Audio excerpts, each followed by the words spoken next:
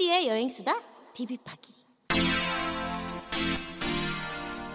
여행을 사랑하시는 발랄한 국민 여러분, 그리고 지구별 어딘가를 여행하고 계실 여행 여러분, 안녕하십니까. 탁피디 여행수다를 진행하는 탁지영 PD입니다. 네, 안녕하세요. 김포의 술라방 시타르 용사 배언니입니다. 네, 동부아 정치경제연구소 하승주입니다. 네, 반갑습니다. 네, 오늘은 사실 지난번에 이번 시간부터는 이제 등산의 역사로 다시 돌아온다고 했는데, 네. 뉴질랜드를 한 번 더 진행을 하기로 했습니다. 네. 이걸 한다는 이유는 지금 아직 모객이 덜 됐다. 모객이 덜 된 이유도 있고, 네, 모객이 좀 빨리빨리 차버렸으면 좋겠는데, 네. 신경 안 쓰고 딱. 왜 그 고민들을 하죠? 어차피 갈 거면서 빨리. 그리고 어차피 지금 비행기 값은 계속 올라가고 있습니다. 그렇죠. 아, 그래요? 비행기는 오늘이 가장 싸다. 그렇습니다. 저도 가기로 했습니다. 진짜요? 갑자기? 방금 전까지만 해도 아이고 저기 가야 돼, 뭐 갈까 말까 뭐 이러시더니 바로 진짜? 결정하셨네요. 네. 아니 저기 집에서 이런 좋은 기회가 있는데 가야 된다. 꼭 갔다 와라. 라는 특명이 떨어졌군요. 예, 특명이 떨어져가지고 갑자기 뉴질랜드? 저 가난하고요. 저 뭐 돈도 없는데 가도 될까요? 그런데 무조건 가라. 이렇게 이제 명령을 하시길래 그럼 뭐 그분께서 네네. 하명을 해주셨군요. 그럼 네. 가야죠. 어명인데. 그러니까 그럼요. 안 간다고 지금 버팅기면은 아니, 그게 뭐 오히려 버팅겨, 왜 버팅겨? 언로얄한 불충분한 일. 그러니까 캐릭터 노고 캐릭터 따위 던져버릴 기회가 됐습니다. 사실 돈이 없어서 노고지. 내가 부자에서 뭘 온 동네 다 돌아다녔지. 저였으면 쓰리고 말이라고. 그러니까. 네, 여튼 댁에 계신 윗전 우에사마 네. 명을 받아서 네. 가시기로. 네. 네. 잠깐만, 자, 여러분 빅뉴스입니다. 저만 못 가는 뭐야? 야, 회사들이 차. 너도 그럼 돈 들고 와. 나는 특명을 내려줄 사람이 없어. 갔다 와, 막 이러면서 내가 책임질게. 그 다니시는 곳에다가 어떤 그 뉴질랜드의 그 장애인들의 복지 실태를 내가 좀 점검하고 오겠다. 캠퍼밴을 타고. 그렇죠. 네. 아하. 야영 시설에서도 이렇게 장애인들 잘 배려하고 있는 선진 장애 시설 이런 걸 좀 견학하고 있다. 가불 뭐 이런 거. 자, 여튼 그래서 빅뉴스입니다. 이번 2023 뉴질랜드 북섬 가수다에 우리 하승주 소장님께서 자비를 들여서 참여하시게 참여하기로 하셨다. 또 우리 하 소장님 또 운전도 잘하시니까. 빅뉴스인데요 지금. 네. 여튼 한층 더 재미있고 풍성한 여행이 될 것 같습니다. 그러네요. 이분들이 함께 하십니다. 네네. 지금 뭐 그 공지를 좀 바트게 드렸는데도 불구하고 또 많은 분들이 지금 채팅창 들어오셔서 인사해주고 계시고 반갑습니다. 네, 트레인님 난데없이 피딩되어 들어오게 됐습니다. 반갑습니다. 반갑습니다. 제가 요새 좀 우리 여행수다 좀 다듬어서도 올리고 좀 이렇게 노력을 했더니 유튜브 측에서도 좀 이렇게 가상하게 올려주나 이렇게 올려주나 피딩도 좀 뿌려주고 그런 것 같아요. 네. KSS 1127님, 네 안녕하세요. 네네네. 네, 그리고 포다토슬레이님, 조병철님, 네 조병철님도 저도 그런 어명 좀 받아보고 싶습니다. 어명이요. 명만 내려 경비는 안 줘.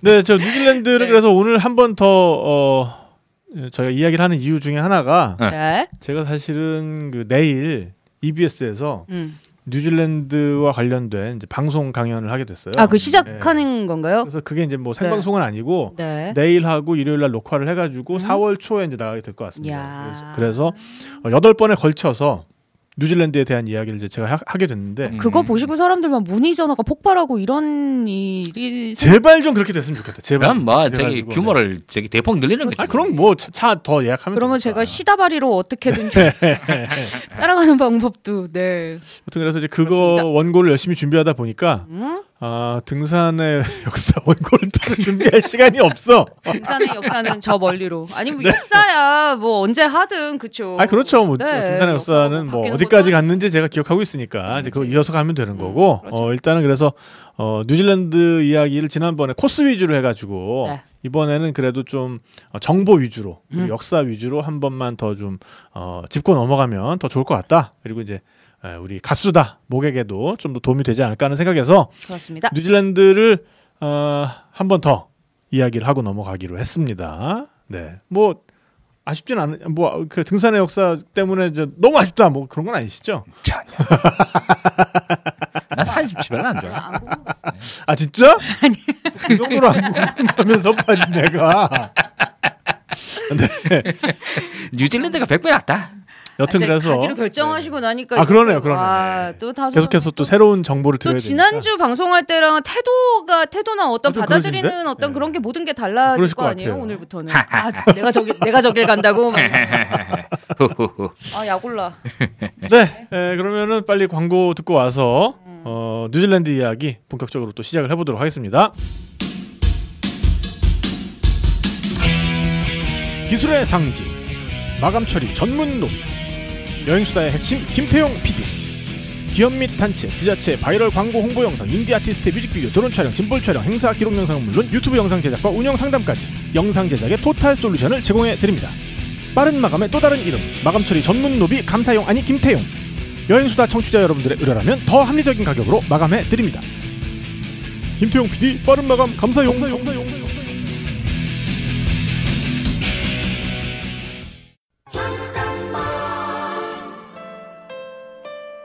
안녕하세요, 탁PD입니다. 팬데믹의 거리두기에 인원 제한의 마스크에 너무 힘드시죠? 여러분의 답답한 일상에 한 줄기 신음물이라도 되고자 오늘도 저희 여행수다는 열심히 노력하고 있습니다. 저희 여행수다를 응원해 주실 수 있는 가장 확실한 방법, 저희에게 직접적인 도움이 되는 CMS 후원인데요. CMS가 바로 저희의 사령탑, 커맨드 센터를 의미한다는 거 다들 알고 계시죠? Not enough minerals. 여러분을 사랑의 사령탑으로 모시고 저희 여행수다는 여러분들과 함께 다시 여행할 수 있는 그날까지 여행의 즐거움과 세상 구석구석의 배울거리에 대해 수다를 떨어보도록 하겠습니다. CMS 후원 어떻게 참여하시는지 잘 모르시겠다고요? 네이버에서 여행수다를 검색하시면 여행수다 공식 카페가 나옵니다. 그 대문에 보시면 참여 배너가 걸려 있습니다. 누르기만 하시면 아주 쉽게 여행수다 후원에 동참하실 수 있습니다. 여러분 사랑합니다. 탁PD였습니다.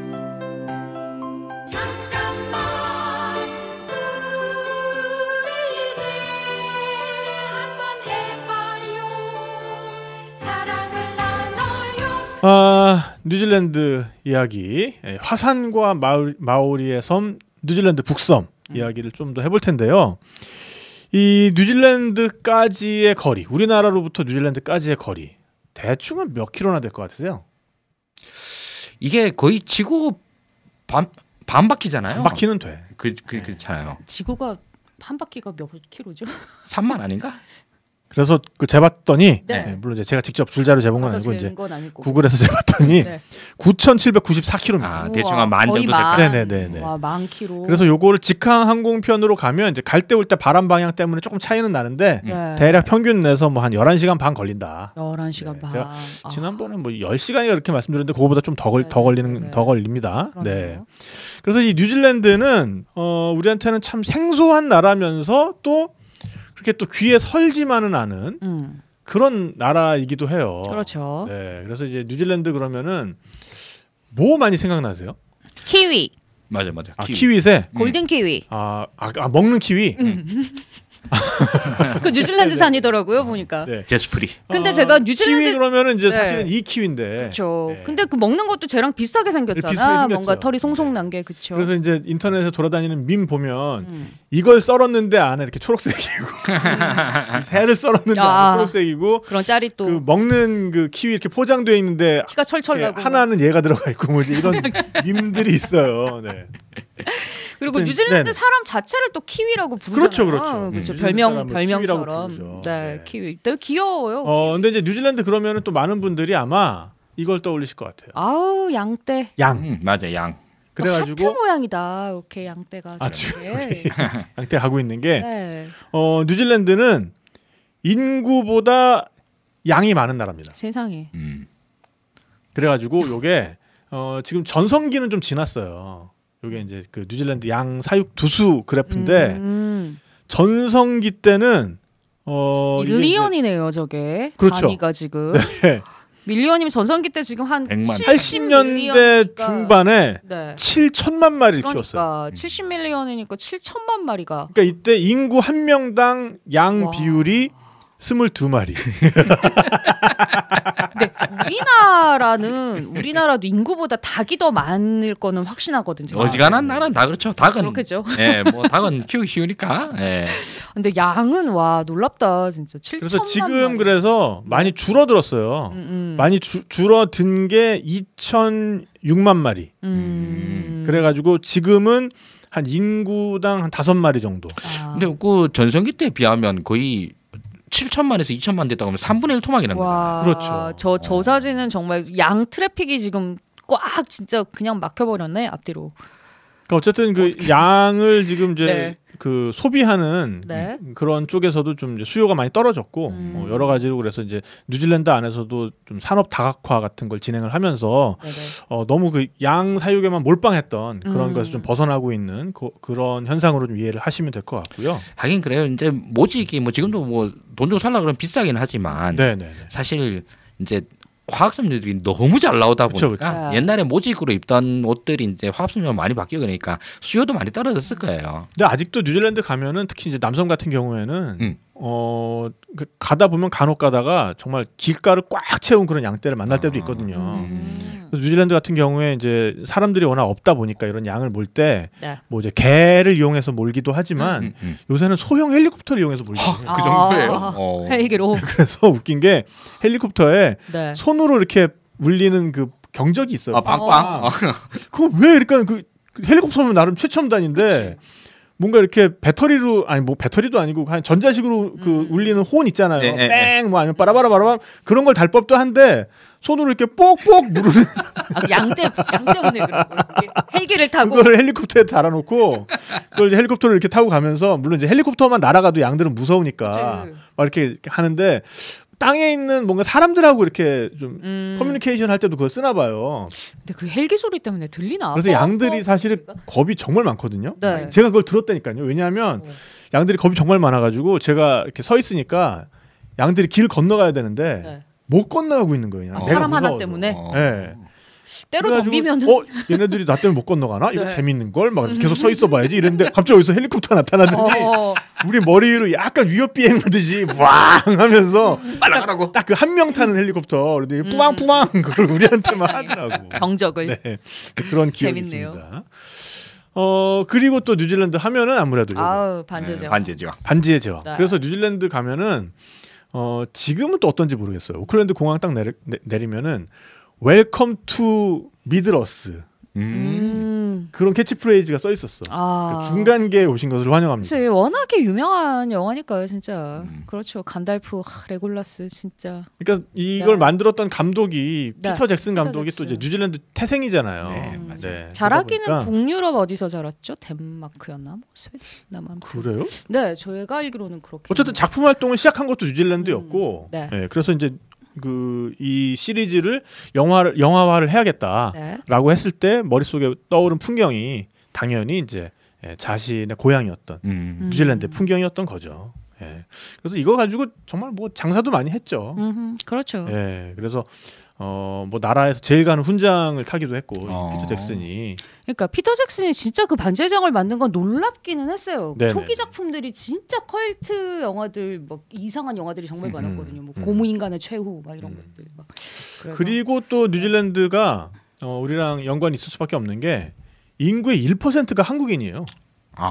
되게 많네요. 네네. 그러니까 이제 인구의 70%가 백인이고 한 15% 정도가 마오리인데 지금 그 마오리 인구를 막 추격하고 있는 게 아시아 인구예요. 한 12% 정도 되고 그 중에 네. 또 전체로 봤을 때 1%. 그러니까 이제 12% 중에 12분의 1 정도 이제 한국인인 거죠.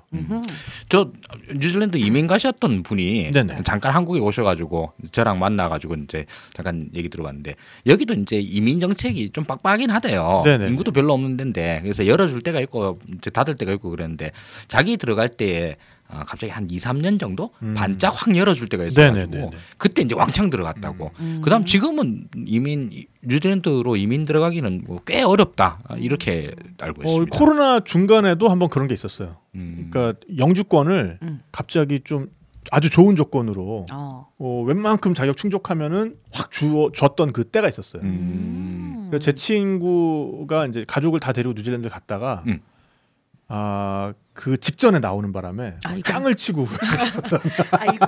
그냥 있었으면은 영주권 받았는데. 받는 거였는데 그 직전에 나오는 바람에 굉장히 땅을 치고 후회하는 그런 일도 있었고 그 다음에 또 뉴질랜드 그러면은 네. 노래로도 많이 기억되는 나라이기도 해요. 연가가 있죠. 연가. 네네네네. 우리 모두가 알고 있는 비바람이 치는 바다. 요게 이제 그 연가의 네. 모델이 됐던 그 마오리 이 남녀 청춘 남녀 이제 그런 일러스트인데 네. 히네모아하고 투타네카이라는 그 이제 히네모아가 여자고 투타네카이가 이제 남자인데 그 둘의 사랑 이야기를 가지고 만든 노래가 그 포 카레 카레 아나라는 노래고 그 포 카레 카레 아나는 그냥 물결이 일렁인다는 뜻이에요. 이제 비바람이 치는 바다? 호수 바다가 호수. 아니라. 예. 그래서 이제 그 노래로도 기억이 되기도 하고 저는 그리고 또 이 노래로도 좀 기억을 하는데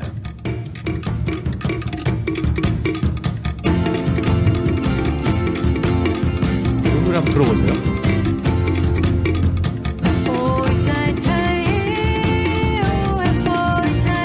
귀에 있지 않으세요?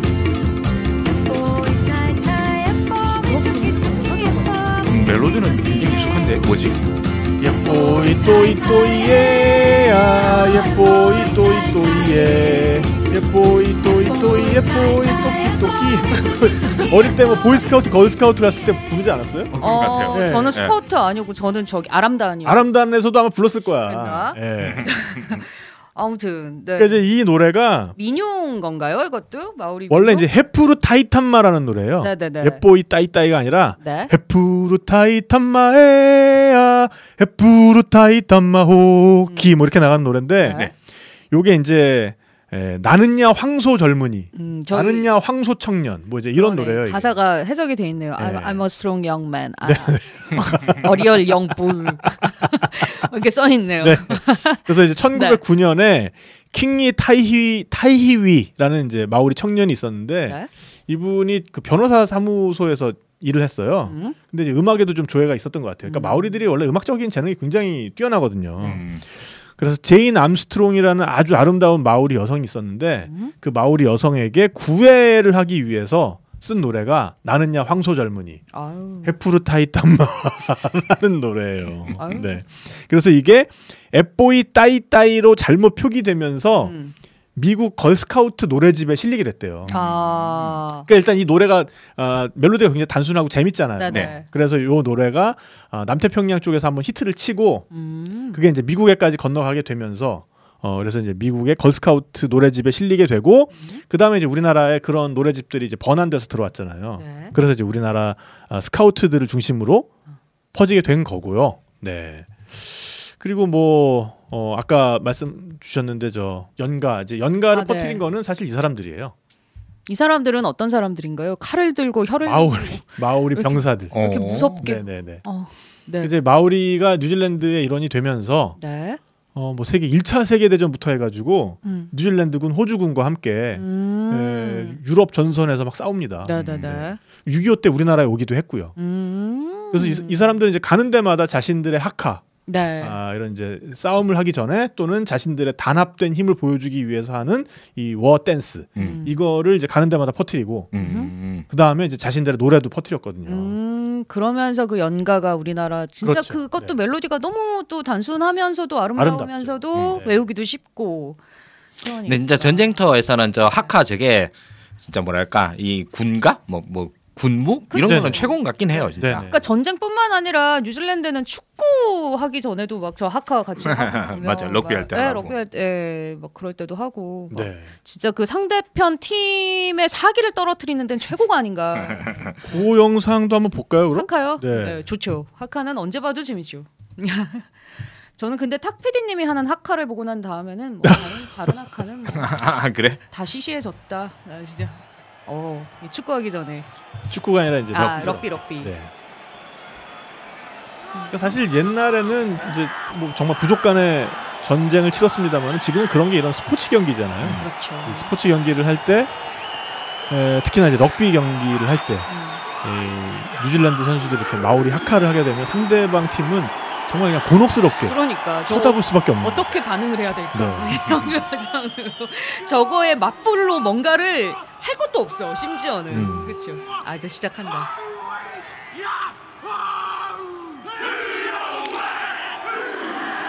영상 소리 잘 들리나 모르겠네.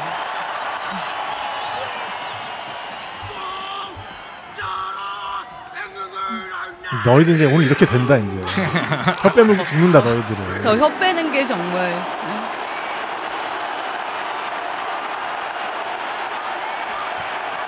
그리고 저 팔을 두드리는 게 되게 욕 같잖아. 또 감자 먹이는 것 같고. 아, 그러니까요.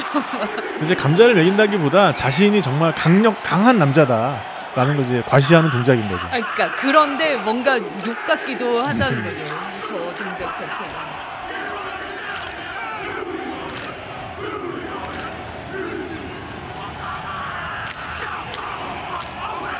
그러네. 저 동작 그렇게 얘기를 들으니까 더 그렇게 보이네. 진짜.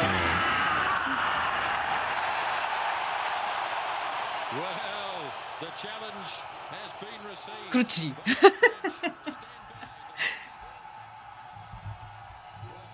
자, 상대편은 할 게 없습니다. 그렇죠. 이거를 받고 뭔가 보여줄 게. 아, 그러니까 할 게 있는 나라들도 있긴 한데 이를테면 뭐 사모아라든가 네. tonga라든가 네. 아니면 이제 피지 같은 나라들은 그나마 할 게 좀 있긴 한데 저 마오리들의 하카에 비하면은 좀 수준이 많이 떨어져요. 우리나라가 만약에 붙는다면 뭘 보여줘야 될까요? 우리나라는 우리나라는 글쎄요, 뭐 태권도 격파 같은 거 보여주고. 아, 그런 거. 근데 축구 선수로 아니 근데 이 뉴질랜드가 사실 이제 제일 유명한 거는 이 올 블랙스고 네. 이제 올 블랙스가 럭비 대표 팀이에요. 위아래로 까맣게 입었기 때문에 그래가지고 이제 이게 20세기 초반에 영국의 이 뉴질랜드 럭비 팀이 가가지고 영국 팀을 완전 발라버리는 거예요.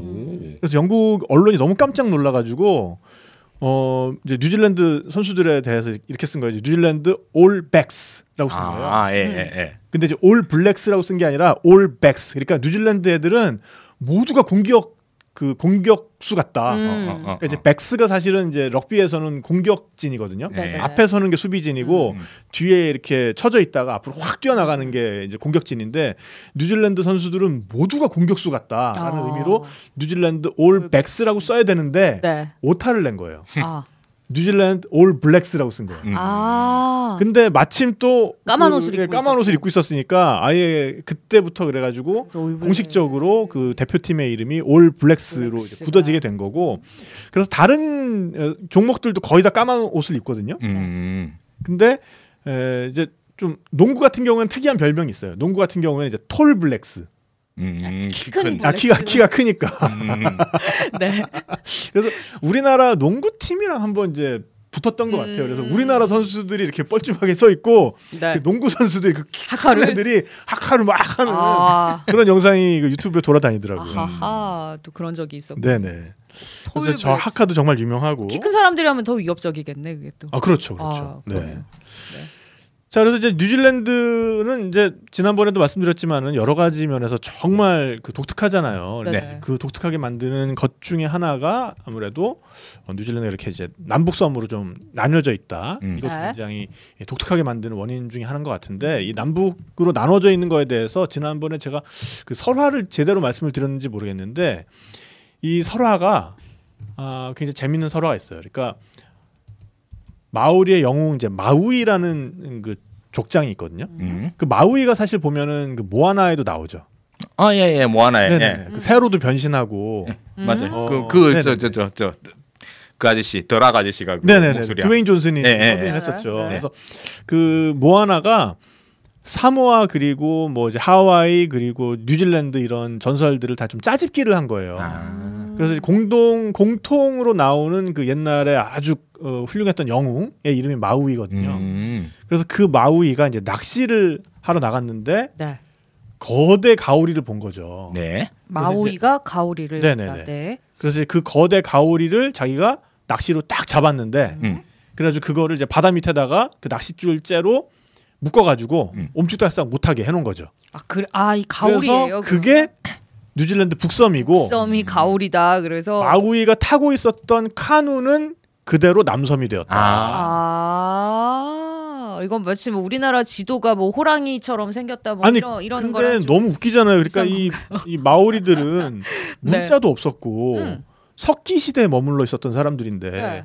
이 섬이 어떻게 생겼는지를 정확히 알고 있었다는 거잖아요. 그러니까 마치 항공 촬영이라도 한 것처럼. 네, 그러네. 생각해보니까 그러네요. 네, 그러니까 실제 지도를 보면 좀 이렇게 생겼는데 뭐 진짜 진짜 거의 이렇게 보면은, 정확하게 모양을 거의 정확하게 맞췄네. 모양을 묘사를 한 거잖아요. 그러네요. 그러니까 이제 이 사람들이 얼마나 항해 기술이 뛰어났는가. 뉴질랜드에도 그 김정호 같은 분이 계셨었나 봐. 그랬을 수도 있을 것 같아요. 네. 그러니까 이 사람들이 높은 산이라는 산은 또 다 올라가 봤고 네. 그 카누를 타고 근데 카누가 우리가 생각하는 그런 뭐 한두 명 타는 그런 카누가 아니라 막 50명, 100명씩 타요. 카누에. 그 정도의 아주 거대한 카누를 만들 수 있었기 때문에 이제 그걸 타고 돌아다니면서 샅샅이 이 해안선을 자기들이 어떻게 생겼는지를 조사를 했기 때문에 그렇게 아주 자세하게 가오리를 네네네 자신들의 땅이 생긴 모양을 알 수가 있었던 게 아닌가라고 생각이 됩니다. 맞아. 모아나에도 보면 배들 커. 그게 이제 저는 이제 폴리네시아 쪽이다 생각을 했었는데 대충 다 뭐 비슷비슷하게 다 들어가는군요. 그렇죠. 네. 그렇군요. 네. 그래서 네. 이쯤에서 되게 오랜만에 이 얘기를 제가 꺼내게 되는데 네네. 게임 얘기를. 아하. 문명에도 네네네. 뉴질랜드가 있어요. 마오리가 있어요. 마오리족이 있는데 네네. 유일하게 대륙에서 시작하지 않아요. 그 종만. 그러니까 바다 한가운데서 배를 타고 시작해. 그렇죠. 그렇죠. 네. 그렇게 시작을 해서 해안선을 따라서 이제 턴마다 계속 가는 거예요. 어느 쪽으로 갈지 정해져 있지도 않아요. 동서남북 어디든 내가 가고 싶은 대로 가면 되고 그냥 첫 번째 도착한 땅에서 대충 이렇게 개척자들이 둘러보고 괜찮다 싶으면 거기다가 마을을 지어버리는. 하여튼 그렇게 스타트를 하는 게 이 마오리 역사하고도 굉장히 좀 비슷한 면이 있어서 재밌더라고요. 그런 게 고증이 굉장히 잘 돼 있는 재밌는 게임입니다. 문명. 자, 그래서 방금 이제 하카를 보셨잖아요. 마오리들의. 이 하카는 사실은 전쟁 전에 열을 갖추고 사기를 북돋기 위해서 이제 치르던 의식이에요. 네. 그래서 이제 이게 그냥 뭐 아무거나 이렇게 소리 지르는 게 아니라 뭐 이렇게 욕하고 이러는 게 아니라 굉장히 그 뜻이 있는 조상들의 지혜가 담긴 그런 경구를 이제 외우게 되거든요. 네. 그래서 아까 그 올블랙스가 하는 하카의 경우에는 이제 감마테 가오라 감마테 가오라 뜬듯뜻 땅마다 뿌르뿌르 나나와 뜨끼 휘띠때라 뭐 이렇게 나오거든요. 할 줄 알았어. 왠지 할 줄 알았어. 그래서 네. 혀 빼야지 혀. 그래서 이제 그게 네. 오늘 나는 살 것이다. 그리고 나는 죽을 것이다. 나는 살 것이다. 죽을 것이다. 그러니까 생사를 이제 떠났다. 라는 결의를 다지는 거예요. 그런 거구나. 그래서 나는 털북숭이 남자다. 그러니까 정말 남자답고 강력한 사람이다라는 얘기예요. 그래서 이제 그 털북숭이 남자가 불을 가지고 왔다. 뭐 이제 그런 이야기를 막 이렇게 외치는 거거든요. 그러니까 그 뜻을 알고 외치면은 그걸 하면서 얼마나 이렇게 피가 막 뜨거워지겠어요. 그러게. 저 아까 게임 얘기하면서 슬쩍 이게 사수장님 뭘 열심히 보고 계시길래 뭘 하나 봤더니 지금 비행기표 검색하고 지금 매우 좋습니다. 바로 살려고 지금 뉴질랜드 오클랜드 가는 거 지금 표 알아보고 계세요. 비행기표 끊는데 어려움 있으시면은 발리지기가 좀 도와드립니다. 알겠습니다. 네. 정말 너무 하시는 방송 중에 이거 너무 하시는 바로 사버리지 마시고 이 노선 괜찮은 건지 발리지기한테 꼭 한번 컨펌을 맡으세요. 알겠습니다. 네. 자, 그래서 요게 이제 사실은 섬에 살다 보니까 서로 간에 너무 죽여도 노동력이 없어지는 거잖아요. 그렇죠. 그러니까 부족 간에 갈등이 생겼을 때 일단 열을 다 갖춰. 그 다음에 벌판 같은 데서 만나. 그 다음에 서로 이제 하카부터 하는 거예요. 하카부터. 네.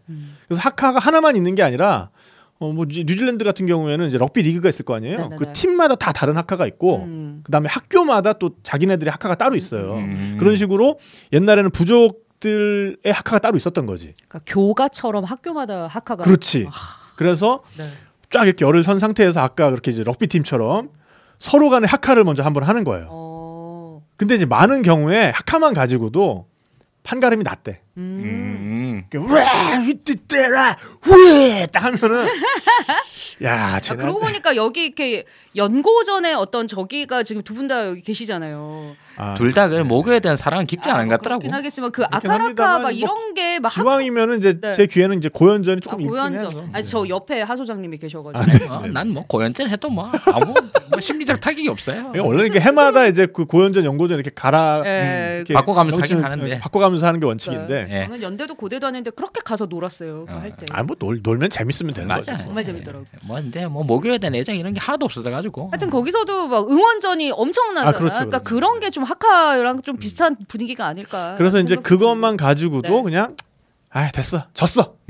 싸우지 않고 그렇게 이제 갈등을 봉합하는 그런 역할도 했었다고 해요. 사실 저기 정근대 또는 그 문명이 좀 낮은 데에서는 낮은 데라 해야 되나? 아무튼 그런 데에서는 이 전쟁이 있었을 때 대량 사료 이런 게 잘 없었거든요. 그렇죠, 진짜로. 그렇죠. 네네네. 그 저기 스페인 애들이 잉카 문명이랑 싸울 때도 그 잉카 사람들이 깜짝 놀랐다잖아. 아니 저 왜 저렇게 다 죽인대? 그러니까. 예, 아즈텍 사람들도 그렇고 아니, 그때까지 아즈텍에서도 부족 간의 전쟁이 엄청나게 많았지만서도 죽이지 않아. 대부분 그 명예전 뭐 이런 식이고 제일 센 놈 나와 해서 이제 둘이 붙고 그래서 누가 하나 이기거나 막 너네 이겼어 우리가 이겼어 뭐 이러는 정도로 끝났다라고 그러죠. 그렇죠, 그렇죠. 예, 그 여기 뉴질랜드 이런 데서도 마찬가지로 그 했었고 근데 이제 대량 사륙이 일어나는 게 첫 번째로는 중국이 맨날 그랬었고요. 유럽에서도 근대 이후 특히 30년 전쟁 이때 그냥 뭐 전 인구의 3분의 2가 죽어버리는. 그러니까 왜 그런 짓을?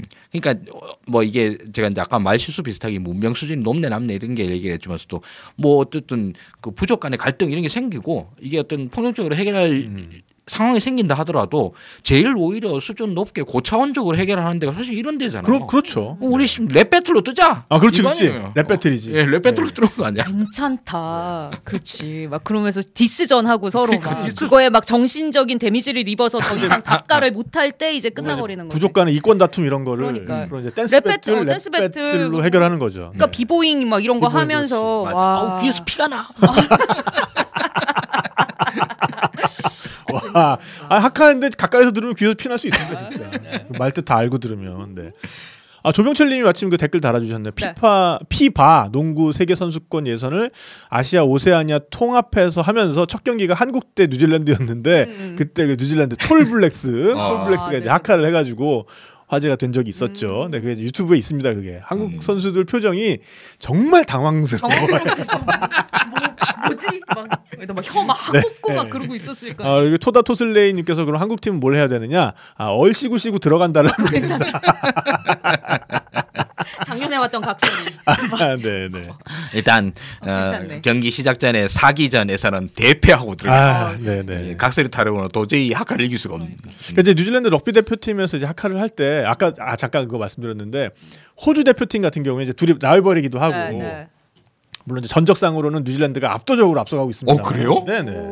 뉴질랜드 럭비팀은 정말 대단합니다. 네. 럭비 월드컵 최초 우승팀, 최다 우승팀이기도 하고요. 우와. 그러니까 일단 이 마오리들의 그 신체 능력이 네네네. 럭비에는 거의 최적화되어 있기 때문에 그러네요. 네, 럭비에서 정말 강점을 보이고 근데 그래서 호주는 이제 여기에 맞불로 그 어보리진들 있잖아요. 네. 어보리진들의 워크라이라는 걸 해요. 워크라이? 근데 이제 어보리진 워크라이 찾아보시면 아실 텐데 뭐 그렇게 대단히 박력 있지가 않아. 이렇게 약간 그 개다리춤 같은 거 추고. 이거 어보리진 악기 뭡니까? 그 디저리도 아니야.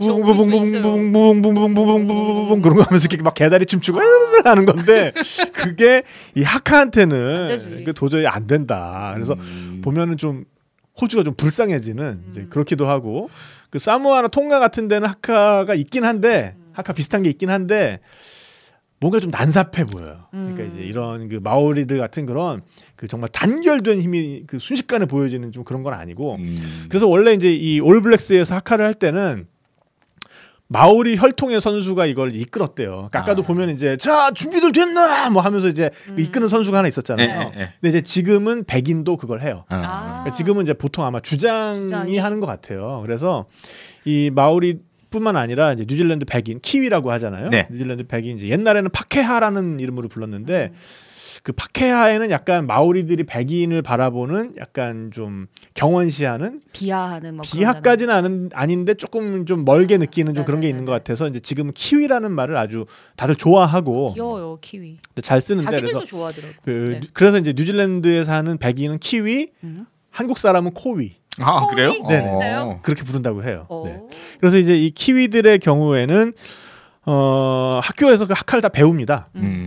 그래서 그 뭐 체육 시간이나 뭐 이런 거겠죠. 뭐 이제 그 하카를 배우는 시간이 따로 있고 그다음에 이제 마오리 문화 연구회 이런 게 다 있어요. 그래서 마오리 문화 경연 대회 이런 것도 하고 하겠죠. 네, 그래서 이거를 그냥 뭐 백인의 문화 따로 있고 마오리 문화 따로 있고 이게 아니라 우리가 뉴질랜드 사람이면 기본적으로 마오리 문화를 알아야 된다. 그리고 기본적으로 마오리 이런 하카 같은 걸 할 줄 알아야 된다. 그래서 학교에서 다 가르치기 때문에 그래서 저런 이제 올블랙스 같은 데서도 전혀 어색하지 않게 백인 선수들도 그 하카를 따라하고 멋있다. 그런 거는 그 네네네. 문화를 지켜주려는 그런 정책은 굉장히 좋네요.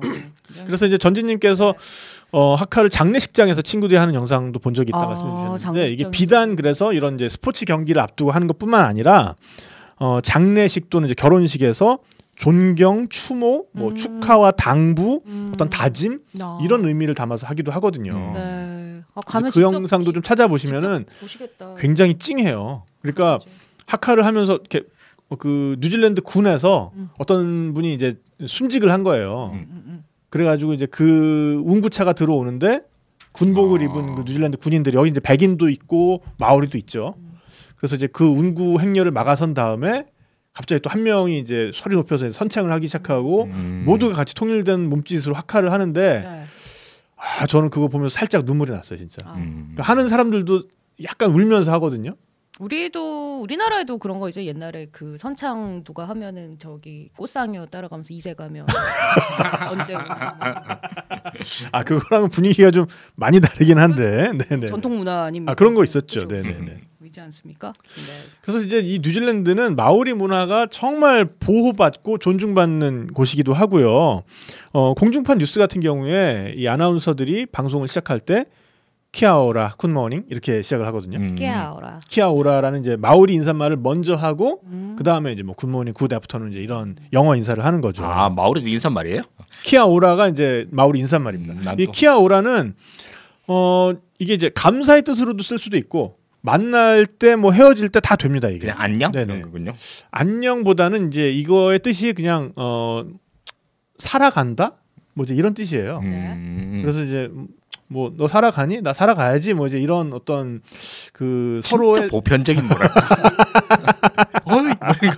근데 그걸 고마울 때도 쓰고 만날 때도 쓰고 그렇죠, 헤어질 그렇죠. 때도 쓰고 네네네. 뭐 이런.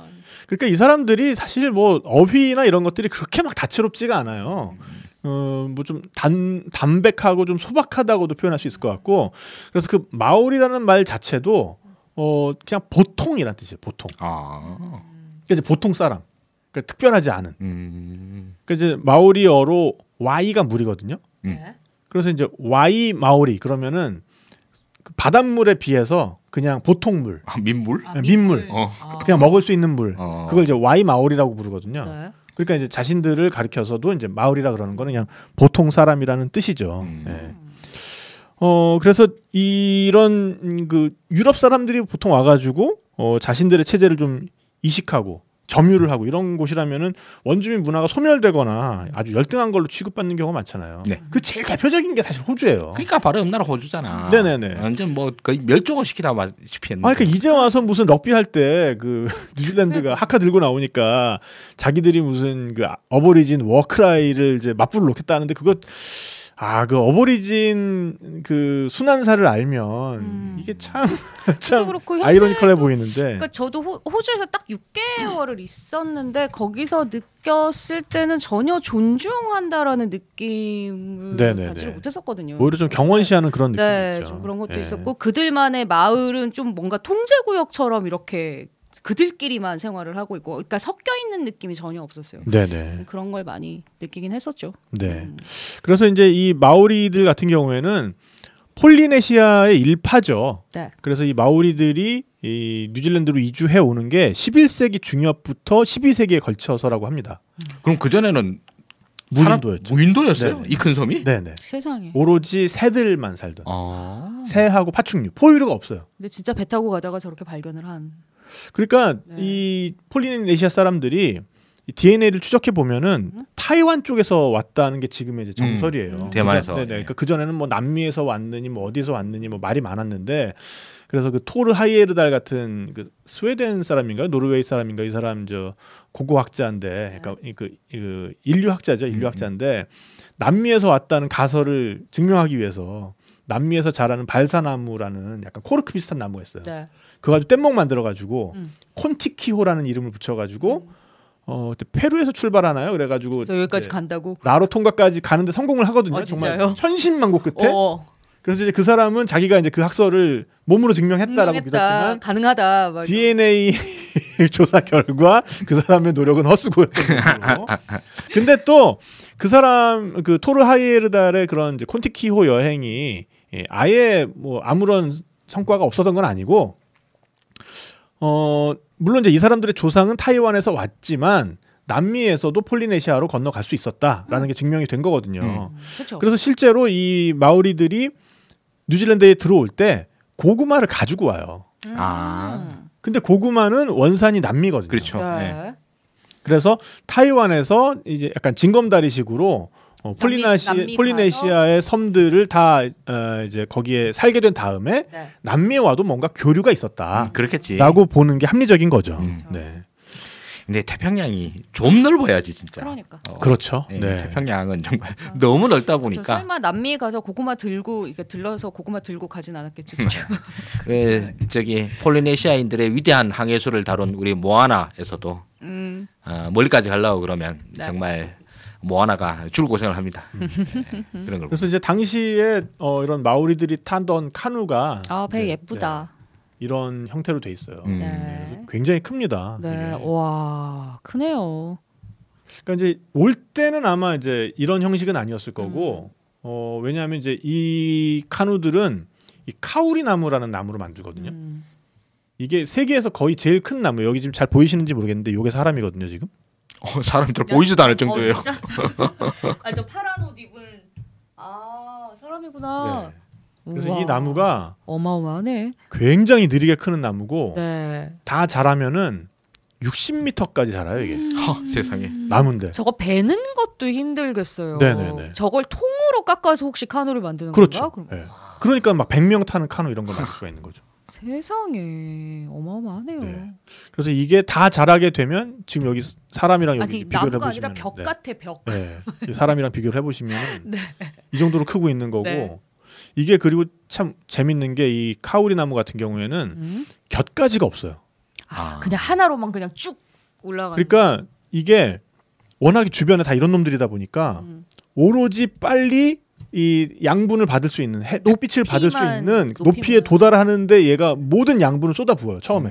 그러네. 그래서 곁가지 없이 그냥 쭉 올라가요 얘가. 그 다음에 웬만한 높이에 다다라야 비로소 곁가지를 내고 잎을 달기 시작하는 거죠. 그래서 굉장히 재미있는 나무고 그래서 다 자라면은 이제 60m에 이 그 그루터기 지름이 한 5m 정도 돼요. 60m면은 진짜 어마어마하게 높은 게 자이로드롬 높이가 그 정도 될 거예요. 네. 70m 정도. 진짜로 네. 말 그대로 지금 그냥 통나무인 거잖아요, 그죠? 그렇죠, 그렇죠. 통나무가 이제 60m까지 높이 올라간다고. 20층 아파트. 그래서 이게 다 자라는데 뭐 한 2000년까지도 걸리고 한대요. 그러니까 정말 느리게 자라는 나무고 이제 이런 나무들이 자라기 때문에 마오리들이 전투용 카누, 의식용 카누 이제 이런 거를 만들 수가 있는 거죠. 네. 네. 지금 이게 지금 통짜 나무를 정말 깎아가지고 통으로 그냥 속만 파내가지고 이렇게 만든 거죠. 네. 아. 그래서 이제 이 마오리들의 경우에는 항해술이 엄청나게 뛰어나가지고 별자리를 보고 내비게이션을 할 수 있었고 그다음에 이렇게 바닷물에다가 이렇게 손만 담가도 네. 해류의 흐름 이런 걸 느껴서 우와. 자신들이 어디로 가고 있는지 멋지다. 이런 걸 알 수가 있었대요. 진짜 저기 그 아까 그 영화 갑자기 모아나. 모아나가 고증이 잘 됐어요, 진짜 그죠? 고증이 잘 된 편이에요. 그러니까 그쪽 문화를 알고 보면은 이거는 굉장히 최근의 연구를 반영해가지고 이 시나리오를 썼구나라는 거를 알 수가 있는 그런 영화예요. 맞아요. 다시 한번 보시는 것도 재밌을 것 같습니다. 네. 우리 아들이 좋아해가지고 모아나는 한 10회도 간 것 같아요. 아, 네. 진짜요.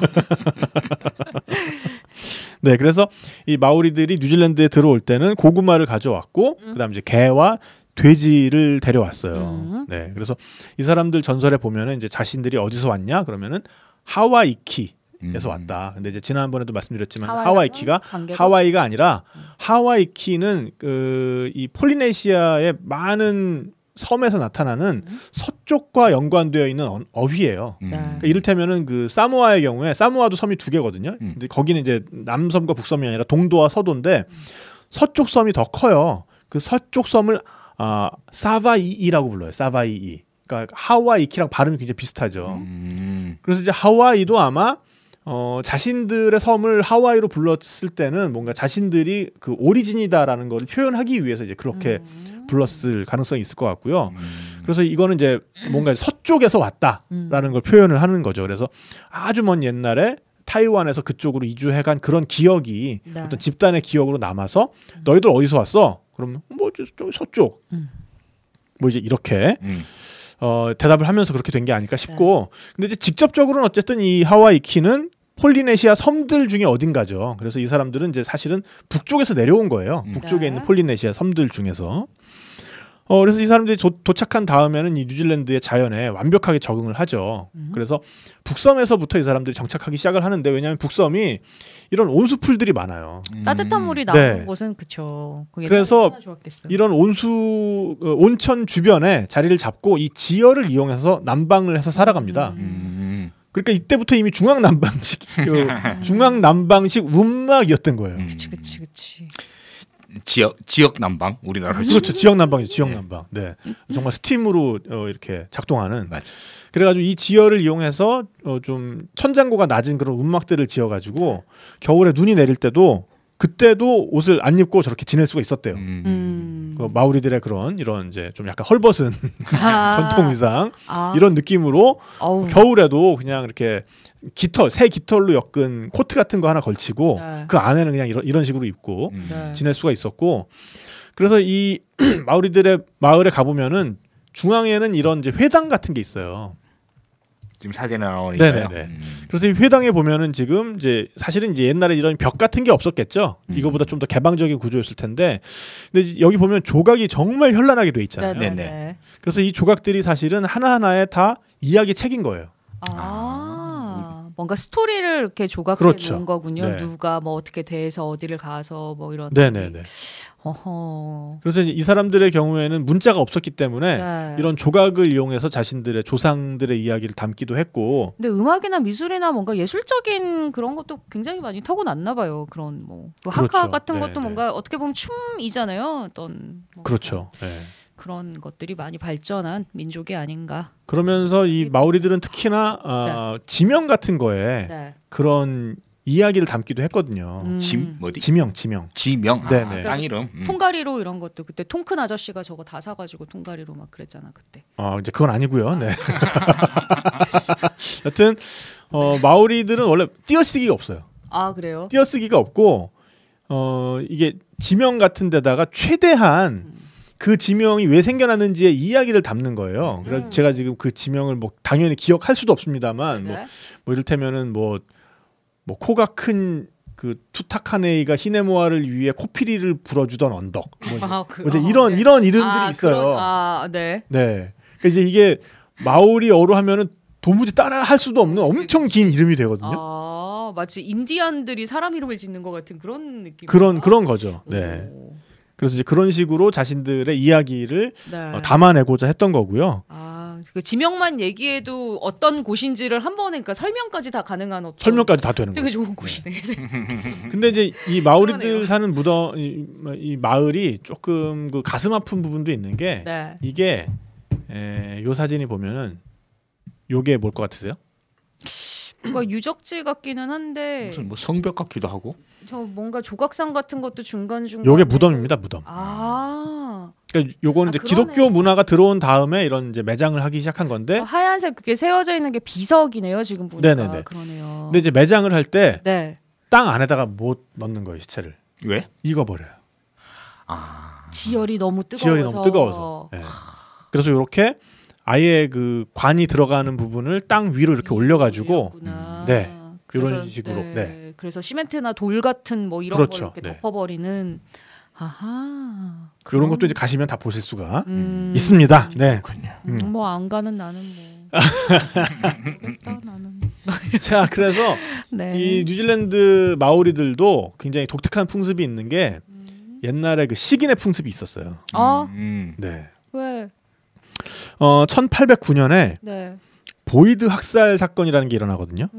이 보이드 학살 사건이 뭐냐면은 북섬의 이제 동해안의 베이 오브 아일랜드라는 곳에 정박했던 보이드호에서 선원과 승객들이 마오리들에게 이제 인질로 잡혀서 이 중 66명이 목숨을 잃고 먹히기까지 한 그런 사건인 거죠.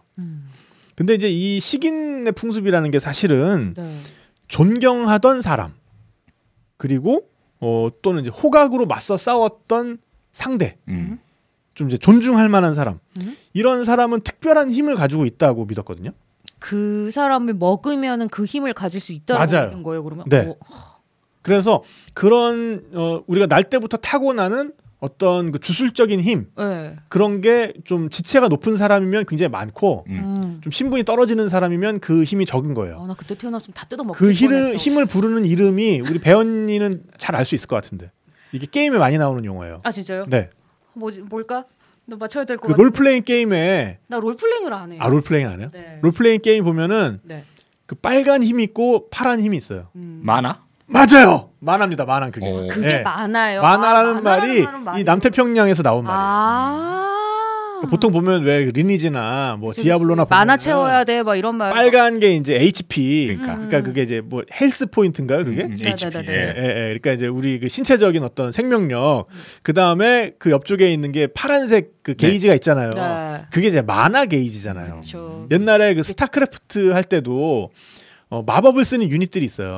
그럼 그 보라색 게이지가 하나 더 있죠. 그러니까 그 배틀크루저 같은 거 야마토건 그쵸, 쓰는 그쵸. 네네. 에너지가 이렇게 천천히 올라가는 게 그쵸. 하나인 거죠. 그게 만화. 맞아요. 그게 만화예요. 그쵸, 네. 그쵸. 뭐 이제 하이템플러 같은 경우에는 그 그렇지. 사이오닉 에너지, 스톰 쓸 수 있는 에너지. 그 에너지가 차약을 쓸 수 있잖아요. 그걸 이제 만화라고 한 부르는데 3번 쏘면은 못 쐈던 것 같아요. 그 게임에서 그러니까 이 남태평양의 개념을 차용해 가지고 부르는 그런 이제 만화라고 명칭을 이제 하는구나. 차용을 한 거죠. 네. 거기서 온 거네. 네네네. 거기서. 그래서 그 사람을 먹으면 만화를 채울 수 만화를 있다고. 얻을 수 있는 거예요. 이해는 하는데 그래서 이 만화는 타고나거나 네. 아니면 결혼을 통해서도 흡수할 수 있고 아, 아니면 커다란 만화를 가지고 있는 사람의 그 신체의 부분을 먹음으로써 내 만화를 더 크게 만들 수가 있는 거죠. 그래서 가족 중에서 큰 존경을 받던 사람이 이제 세상을 떠나면 네. 잔치가 열려요. 세상에. 잔치가 열려서 이 망자의 신체를 익혀서 동네 잔치? 설마? 막 이렇게 나눠 모두 먹습니다. 마을 사람 모두가 나눠 먹고 막 모두한테 나눠주면 아깝지. 아. 우리 친족끼리. 가까운 친족들. 네, 그 만화를 우리가 흡수해야 되니까. 그리고 사실은 그 하카도 이 만화랑도 연관이 있어요. 네.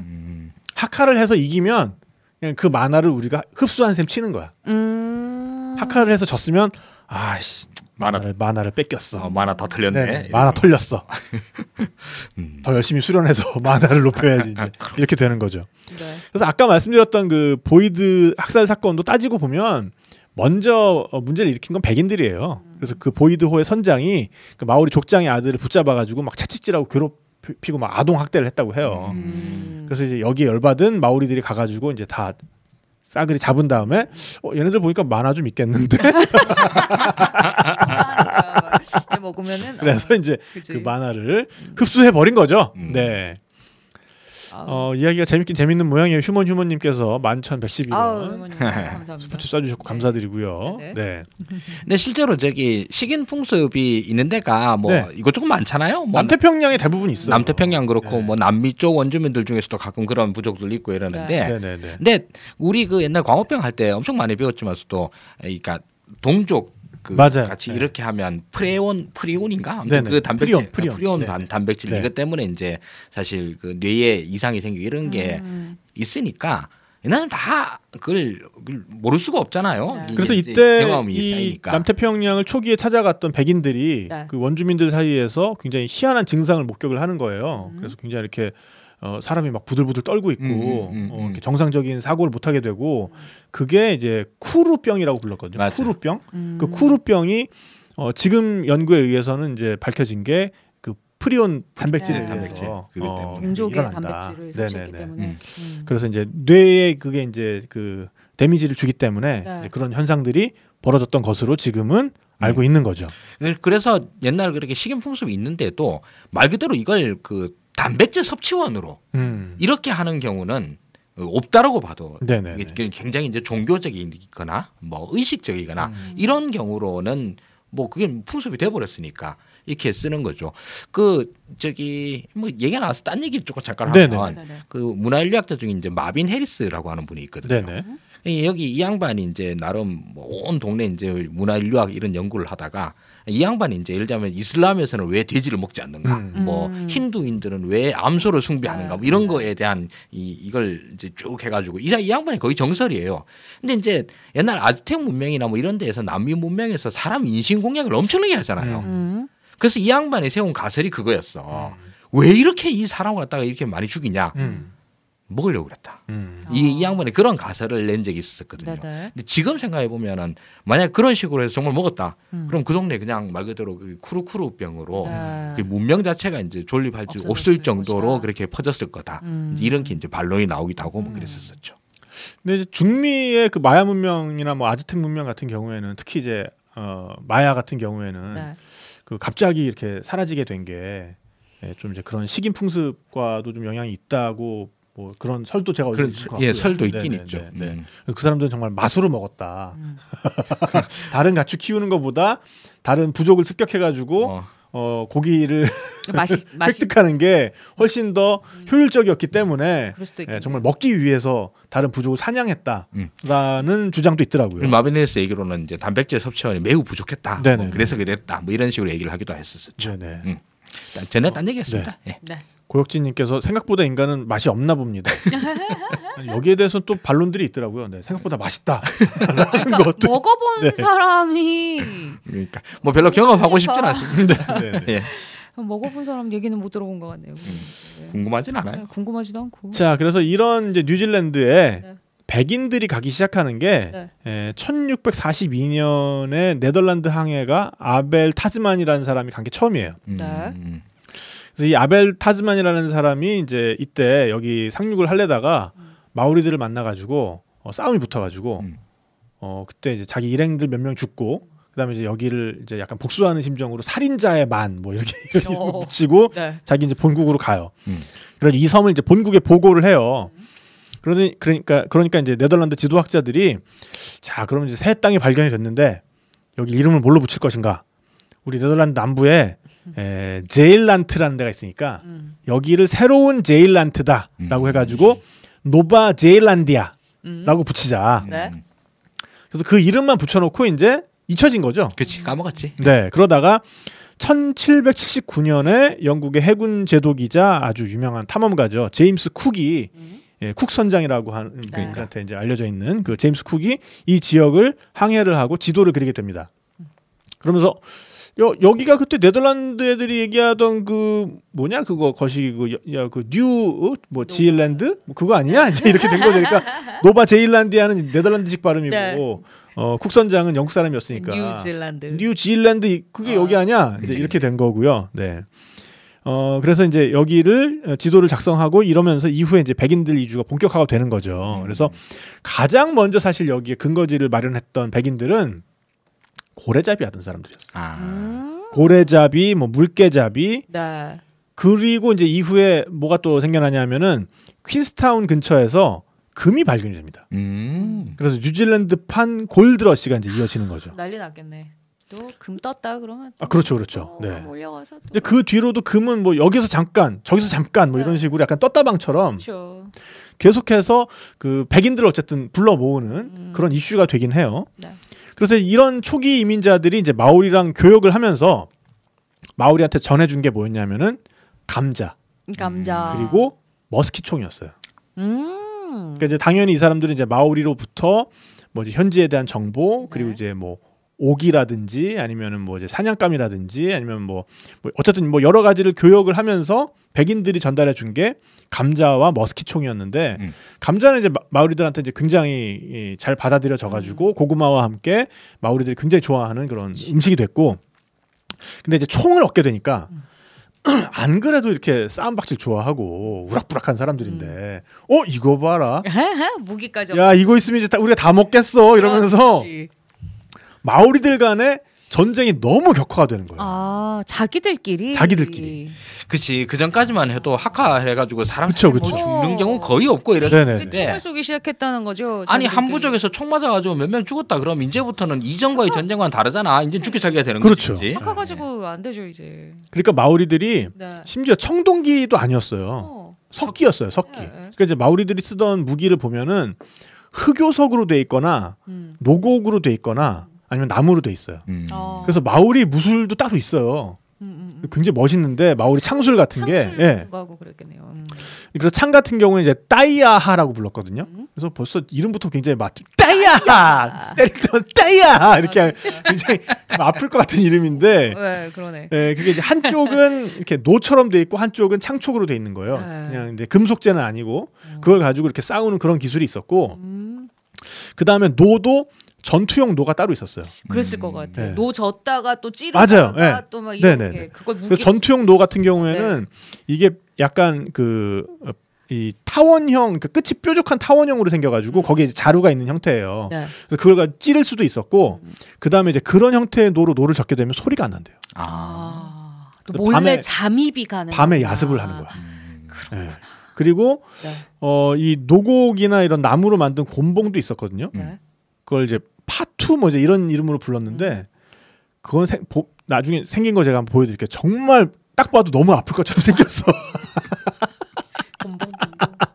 그냥 어쨌든 곤봉으로 맞아도 그런 걸로 싸웠는데 이제 머스킷총을 들게 되니까 이 사상자가 너무 많이 나오고 그래서 이제 원주민이랑 원주민 사이에 또 그리고 이제 원주민이랑 이주민 사이에 그러니까 이제 이주민은 이제 백인들이 들어와 가지고 원주민들이 아직 계약 이런 거에 밟지를 못하니까 터무니없이 적은 돈을 주고 터무니없이 넓은 땅을 막 사기쳐서 빼앗고 막 이런 게 되는 거예요. 네. 그러면서 슬슬 이제 프랑스와 미국이 이 지역에 뭔가 세력을 뻗치려고 한다라는 첩보가 영국에 이제 입수가 되는 거죠. 네. 그러니까 영국이 이제 바짝 이렇게 좀 긴장을 하는 거죠. 그러면서 마오리들도 야 이럴 바에는 저 백인들한테 좀 우리를 좀 보호해달라고 해가지고 이렇게 좀 조약을 잘 맺으면 되는 거 아니야? 이런 어느 정도의 합의도 좀 있었던 것 같아요. 그래서 1840년에 윌리엄 홉슨이라는 사람이 이 여왕으로부터 전권을 위임받고 뉴질랜드에 급파가 됩니다. 그래서 이제 북섬에 와이탕이라는 그 지역이 있는데 여기에 원주민들의 권익을 보호하는 활동을 펼치고 있었던 제임스 버스비라는 사람이 집을 짓고 살고 있었어요. 그래서 이제 그 사람의 집을 임시 공관으로 이제 딱 이렇게 설정을 하고 그 다음에 마오리 족장들을 불러 모으는 거죠. 그래가지고 45명의 족장들을 모아놓고 몇 날 며칠 동안 이제 통역해가면서 이제 토론을 하는 거예요. 그래가지고 세 개조의 조항으로 이제 정리를 하고 이거를 영어 그리고 마오리어로 병기된 문서로 만들어서 그 45명의 족장으로부터 이제 서명을 받는 데 성공을 해요.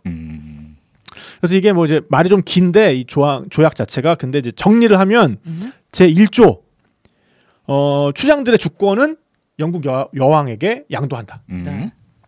그러니까 이제 영국 여왕의 통치를 받아들이는 거죠. 그 다음에 제 2조 여왕은 마오리들의 재산권을 보호한다. 그러니까 이 재산권 안에는 뭐 토지 그리고 이제 그 어족 자원, 뭐 자연 자원 이런 게 다 들어가요. 그리고 이제 그들이 가지고 있는 어떤 특수한 보물 뭐 이런 것도 들어가고. 네. 근데 이제 마오리가 토지를 팔 때는 개인한테 못 팔고 여왕의 대리인에게만 매도할 수 있다. 그러니까 이제 막 너무 막 난삽하게 네. 그 저기 이제 뭐 브로커들 중간에 껴가지고 마오리들 토지를 헐값에 막 이렇게 매매하고 이제 이런 걸 막기 위해서 그래서 공정한 가격으로 여왕의 대리인에게만 매도할 수 있다. 이제 이렇게 되면 또 어떻게 돼요? 마오리들이 땅을 팔 때마다 국유지가 늘어나는 거죠. 그렇지. 그렇죠. 그 다음에 이제 3조가 뭐냐면 여왕은 마오리들에게 영국 신민으로서의 동등한 권리와 권한을 부여한다. 이렇게 돼 있는데 이렇게 만들어진 조약을 이 공무원들이 이제부터 고생 시작인데 8개월 동안 남섬과 북섬 방방곡곡을 이 조약문을 들고 돌아다니면서 500명 이상의 마오리 족장들한테 정말 이제 깡촌에 살고 있는 마오리 족장들한테도 찾아간 거예요. 그래가지고 다 설명하고 이제 난 뭔 말인지 모르겠는데 이거 통역을 잠깐 불러올게요. 제가 잠깐만 계셔 보세요. 또 통역하고 뭐 해가지고 500명한테 서명을 더 받아냅니다. 그래서 이렇게 만들어진 조약에 의해서 이제 뉴질랜드가 정식으로 생겨나게 되는 거죠. 영연방 국가. 그렇죠. 네, 네. 이렇게 된 거고. 그러니까 이렇게 백인과 원주민이 명문화된 조약에 의해서 나라를 출범시킨 사례가 전 세계적으로 유례가 없었어요. 굉장히 평화로운 과정이네요. 네네네. 과정 자체가. 그래서 이제 이런 조약이 밑바탕에 있기 때문에 네. 마오리들의 문화가 존중받고 있고 그러네요. 파케하 또는 키위 이런 이제 백인들과 마오리가 평화롭게 공존해 나갈 수가 있는 건데 사실 여기에도 이제 문제가 아예 없는 건 아니에요. 그렇겠지. 번역에 한계가 있었어. 아. 그게 이제 마오리들의 권리는 도대체 어디까지인가? 네. 이걸 이제 규정을 할 때 이제 마오리어로는 마오리들은 그들의 타옹아에 대해서 온전한 지배권이 있다라고 이제 마오리 말로는 돼 있는데 그 타옹아에 대해서 네. 해석이 영어와 이 마오리어가 다른 거죠. 어떻게 다른가요? 이제 이걸 영어로 번역하면 그냥 트레저예요. 트레저. 보물. 네. 네. 트레저인데 타옹아는 사실 그 뭔가 이제 물질적인 것과 정신적인 것 모두가 합쳐진 개념이거든요. 그래서 이런 번역의 어떤 디테일의 차이들이 있다 보니까 네. 요것들이 때로는 굉장한 그 해석의 차이를 만들기도 하는 거예요. 그래서 이제 새로운 게 생겨나면 그럼 그거 소유권은 누구한테 있지? 또 이런 걸 따져야 되는 거예요. 이를테면은 이제 무선 통신이 이제 핸드폰 가지고 하게 되면서 그럼 4G 주파수 대역 네. 이거에 대한 소유권은 그럼 뉴질랜드 정부에 있는 거야. 그러니까 왜냐면 여왕한테서 이제 뉴질랜드 정부가 이어받았으니까. 네. 그럼 그거에 대한 소유권은 뉴질랜드 정부에 있는 거야, 아니면은 마오리 부족한테 있는 거야? 그런 거에 싸워요? 진짜 애매하다. 애매한 거죠, 그러니까. 그러네. 그러니까 사실 뉴질랜드에서 지금 낚시를 하려고 하잖아요. 네. 그러면은 낚시점에 가서 낚시 용구만 사는 게 아니라 낚시 면허를 사야 돼요. 네. 그래서 며칠짜리 이제 면허를 사야 되는데 그 면허에 대한 비용은 아주 많은 부분이 마오리한테 갑니다. 왜냐하면 뉴질랜드의 어족 자원은 기본적으로 마오리들의 것이거든요. 이제 그런 식으로 그러면은 이 주파수는 마오리들의 것이냐 아니면 뉴질랜드 정부의 것이냐. 그래서 1975년에 최고 재판소가 하나 더 생겼어요. 요 분쟁만 따로 와이탕리 재판소. 가 설치가 돼가지고 요 조약의 자구 해석을 놓고 벌어지는 분쟁을 이제 이 재판소에서 조정을 해주는 거죠. 그렇구만요. 네. 그 온 동네 돌아다니면서 온갖 악독한 짓이란 짓은 다 하고 다녔던 영국 애들이 네네. 뉴질랜드에서는 이 정도면 그래도 충분히 젠틀맨한 거 아닌가 진짜? 그러니까 하카를 보고 질린 거야 영국에. 그것도 있었어요. 그러니까 큰일 나겠다 싶은 거지. 이제 영국 사람들이 왔을 때 산발적인 전투가 벌어지기도 하고, 그다음에 심지어는 이 와이탕리 조약을 맺은 다음에도 네. 이 누적된 불만 같은 게 쌓여가지고 마오리들이랑 전쟁을 하기도 하거든요. 근데 마오리들이 참호전의 명수예요. 싸움을 너무 잘해. 네.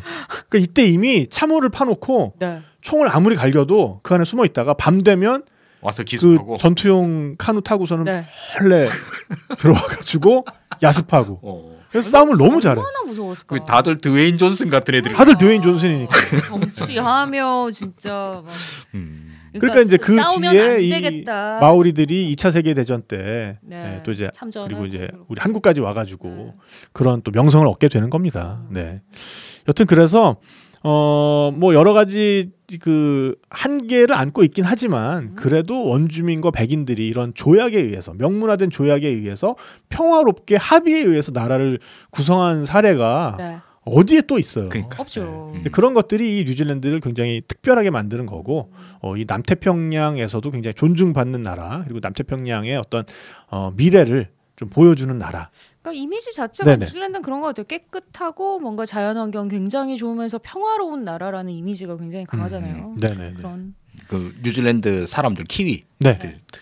마오리들은 본 적이 없는데 어쨌든 키위들 인상도 그렇잖아요. 다들 뭐 젠틀하고 그렇죠. 예, 네. 사람 온순하고 뭐 그렇다 이런 이미지가 있는데 이게 이제 역사적으로 그렇게 되고 또 동네도 또 뭐 보면 사진을만 봤지만 좀 너무너무 평화로워 보이더라고요. 그러니까 예. 심심하다는 얘기는 정말 많이 들었던 거.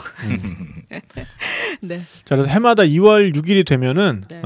이제 이때가 이제 와이탕리 데이예요. 네. 그래서 이제 와이탕리 박물관이 있는 곳이 이제 요 지역인데 요게 지금 무지개봐. 네. 그 아무것도 와이탕리 조약을 상징하는 이제 요 뒤에 이제 여기 이 깃대 쪽에서 바라보면은 그 윌리엄 버스비의 집이 있는 거고요. 거기가 이제 지금 박물관이 돼 있고, 이게 지금 그 범선 마스트 모양이잖아요. 그래서 여기에 지금 뉴질랜드 깃발과 그 다음에 이제 영국 깃발 그리고 마오리 깃발 이렇게 달아가지고 그 화합을 상징하는 네. 그런 이제 이게 조형물인 거죠. 그래서 이제 여기에서 이 박물관 앞에도 거대한 카누가 한 대 있거든요. 그래서 이게 이제 무게 12톤짜리 카누인데 여기 이제 55명이 타는 응아토키마 타파루와 응아토키 마타 파오루아라는 이름의 카누가 있어요. 네. 그 카누를 끌어냅니다. 이야, 그럼 뭐 윤성빈, 추성훈 다 나와야 되겠네. 아, 그치. 그 피지컬 백에서 100명 다 나와가지고 정말. 윤성빈이 한 55명 있는 거예요. 그렇지. 그래서 그 마오리 전사들이 그 전통 끌고 복장을 와요. 입고 이 카누를 타고 바다로 나가요. 22톤짜리를. 네.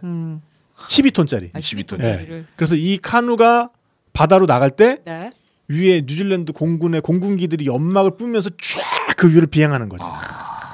멋있다. 이게 이제 뉴질랜드의 아주 큰 국가적 그렇죠. 명절 기념일 이런 거고요. 그렇게 해서 해마다 이 와이탕이의 약속을 네. 재확인하고 이 화합과 공존이라는 뉴질랜드의 기본 정신을 되새기고 있는 거죠. 나 갑자기 그 네. 피지컬 백 뉴질랜드판 제작 그거 장난 아닐 거야 진짜. 마오리들 막 나와가지고 맞아. 다 돌 다? 굴리고 있고 막 이런 거 보고 싶다. 다 진짜. 네, 그래서 이런 그 두 민족 간의 약속을 존중하는 정신이 살아 있는 한 네. 남태평양의 섬에는 평화가 계속되리라고 믿어 의심치 않는 바입니다. 네. 오늘 뭐 마오리들의 역사를 중심으로 해가지고 뉴질랜드 설명을 좀 더 해드려봤고요. 네. 트레인님께서 네. 이 뉴질랜드가 뭔가 RPG 세계관을 가진 곳이에요. 만화를 먹어야 되고 약간 롤플레잉이 태동한 곳이죠. 네. 그렇죠. 그리고 뭔가 지형이나 지물을 이용한 어떤 그런 것들 퀘스트를 계속 수행해 나가야 되는 뭐 또 그런 것들 네. 많을 것 같고. 드래곤 우우님께서 하승조 소장님 화이팅 해주셨고요. 화이팅. 네. 네. 뭐 아까도 말씀드렸습니다만은 지금 이제 하승조 소장님이 긴급 참여를 하시게 돼가지고 아까 방송 시작할 때 생방 중에 갑자기 발표를 하셨어요. 그렇습니다. 참여를 하겠다 이 뉴질랜드 여행을. 그러더니 한 방송 한 20분 지나니까 비행기표를 아까 예약을 하고 계시더라고요. 예약까지는 아니고 알아봤지 얼마나 찾아보고 계시더라고요. 네. 네. 방송하기 직전에 우리 어른께서 어명이 떨어져서 뭐 왜 아직까지 신청을 안 하고 있냐 크게 혼을 내시길래 알겠습니다. 그 집에서 그 에브리데이 할러데이가 보기에 좋지만은 않으셨던 거지. 좀 나가라. 내가 돈 줄 테니 나가라. 전문을 쌓고 와라. 집구석에서 이렇게 노는 것도 하루 이틀이지. 그렇습니다. 제가 생각해도 좀 그럴 것 같긴 해요. 나 진짜 걱정된다. 두 분만 보내고 나서 나중에 갔다 오고 나서 뉴질랜드 얘기 둘이서만 저 못 알아듣는 얘기 한참 막 또 하고 있을 텐데. 내가 일단 탁PD는 그 중에 한 명은 여태까지 10번도 넘게 갔다 온 사람이고. 내가 그걸 어떻게 봐주나 싶기도 하고. 그건 내가 이제 앞으로 뉴질랜드 얘기를 많이 할 것 같긴 한데 그건 좀 참아야지 어떻게 할 수 없죠. 그냥 나만 참으면 된다. 뭐 그렇죠. 네, 그렇습니다. 네, 지금 절찬리에 나는 마오리족으로 난 문명이나 하고 있을 거야. 그러고 보니까 마오리랑도 좀 비슷하게 생겼어. 뭐? 내가? 하카하면 잘할 것 같아. 헐 벗고 나와볼까 이렇게 그 언니들처럼. 이렇게 약간 눈 이렇게 휘어내밀고 이러면 잘할 것 같아. 되게. 어디다 갖다 붙여. 그러니까. 네. 지난번에 남미 사람처럼. 굉장히 에스닉한 그런 얼굴이에요. 모아나 공주 얼마나 예쁜데. 그렇죠. 난 아니라고. 칭찬이라고. 알겠습니다. 네. 네, 여튼 저희 그 뉴질랜드 북섬 갓수다 지금 절찬리에 접수 중이고요. 네, 아직까지 자리가 있습니다. 네. 참여하고 싶으신 분은 제가 그 단톡방에 다시 그 링크를 또 올리도록 하겠습니다. 그리고 제 페이스북 통해서도 계속 심심하면 제가 그 링크 올리고 있으니까요. 네. 좀 찾아보시면 될 것 같고. 댓글을 달아주셔도 되고 어떤 방법으로든 탁피디님과 소통만 하면 된다. 저희 그 카페에 들어가시면은 지금 포스팅을 아예 그 신청 링크가 있는 상세 설명이 되어 있는 포스팅을 하나 올려놨고요. 뭐 궁금하신 점 있으면은 그냥 저한테 메일 주세요. tack27@naver.com으로 탱고 알파 찰리 킬로 27 naver.com으로 메일 주시면 되겠습니다. 네. 네, 오늘 준비한 이야기는 여기까지고요. 네, 뉴질랜드 이야기 뭐 재미있었죠? 네. 다음 주에도 한 번 더 합시다. 할 거 없나? 간다 그거지. 간다 그거죠. 지금. 하승조 선생님께서 갑자기 이제 예습으로 바뀌셔가지고. 그러니까 이 노고 뉴질랜드에 대한 저기 흥미가 뭐 샘솟고 있어요. 네네. 큰일 났다. 저 사촌 뭐 동생 남섬 북섬 따로 해가지고 뭐 오늘은 남섬 내일은 네. 북섬 뭐 이렇게 해가지고. 제 사촌 동생이 뉴질랜드로 이민을 갔었는데 어느 날 그러더라고. 아 누나 나 5대 들어갔어 5대 그러가지고 5대가 어디 오클랜드대를 5대라고 부르더라고. 오클랜드대. 네. 네, 그래서 5대 동창회 한다 뭐 이런 말 하고 막. 네, 여튼 다음 달부터 EBS 통해서 EBS 평생학교라는 프로그램이고요. 저 마지막 댓글 좀 읽어주세요. 네네. 토다토슬레이님께서 우리 배현이가 이영애 씨 닮으셨다고. 네. 오랜만에 들어봅니다. 0.5초 정도 이영애 뭐 그런 건 있죠. 그렇죠. 네. 이렇게 막 움직이면 이영애. 저도 한때 저기 아저씨 아줌마들은 좀 아실 텐데 옛날 드라마 중에 저기 토지에서 네. 주인공을 맡았던 최수지가 저를 닮았다. 최수지? 예. 최수지 되게 여자가요? 예쁜데? 그러니까 그 얘기를 들어가지고 저는 아직 최수지가 어떻게 생긴지는 모르겠는데 최수지 정말 예쁜데? 최수지는 좀 아닌 것 같은데. 누가 그렇다고 그러길래 그걸 평생 동안 지금 제 나름 영광으로 간직하고 있습니다. 최수지 씨 잘 지내시죠? 닮은 사람입니다. 네, 뭐 말을 알겠습니다. 네. 계속 끌면은 점점 더 안 될 것 같아. 네, 아무 말이나 하게 될 것 같아가지고. 빨리. 네, 오늘 저희 준비한 이야기는 여기까지고요. 네. 계속해서 좋은 저녁 되시기 바라겠습니다. 지금까지 진행의 탁 PD, 배언니, 하승주였습니다. 네, 편집에는 김태형 PD가 수고해 주셨고요. 네, 그럼 저희는 다음 시간에 또 찾아오도록 하겠습니다. 다음 시간에는 등산의 역사 가야죠. 네. 그러니까 그만해 뉴질랜드 보고. 이제. 네. 다음 시간에 만나요. 안녕, 감사합니다. 안녕. 탁PD의 여행수다와 함께한 시간 어떠셨어요? 구독하기, 별점 주기, 댓글 달기, 후원하기로 응원해주세요. 탁PD의 여행수다는 청취자분들의 여행을 응원합니다.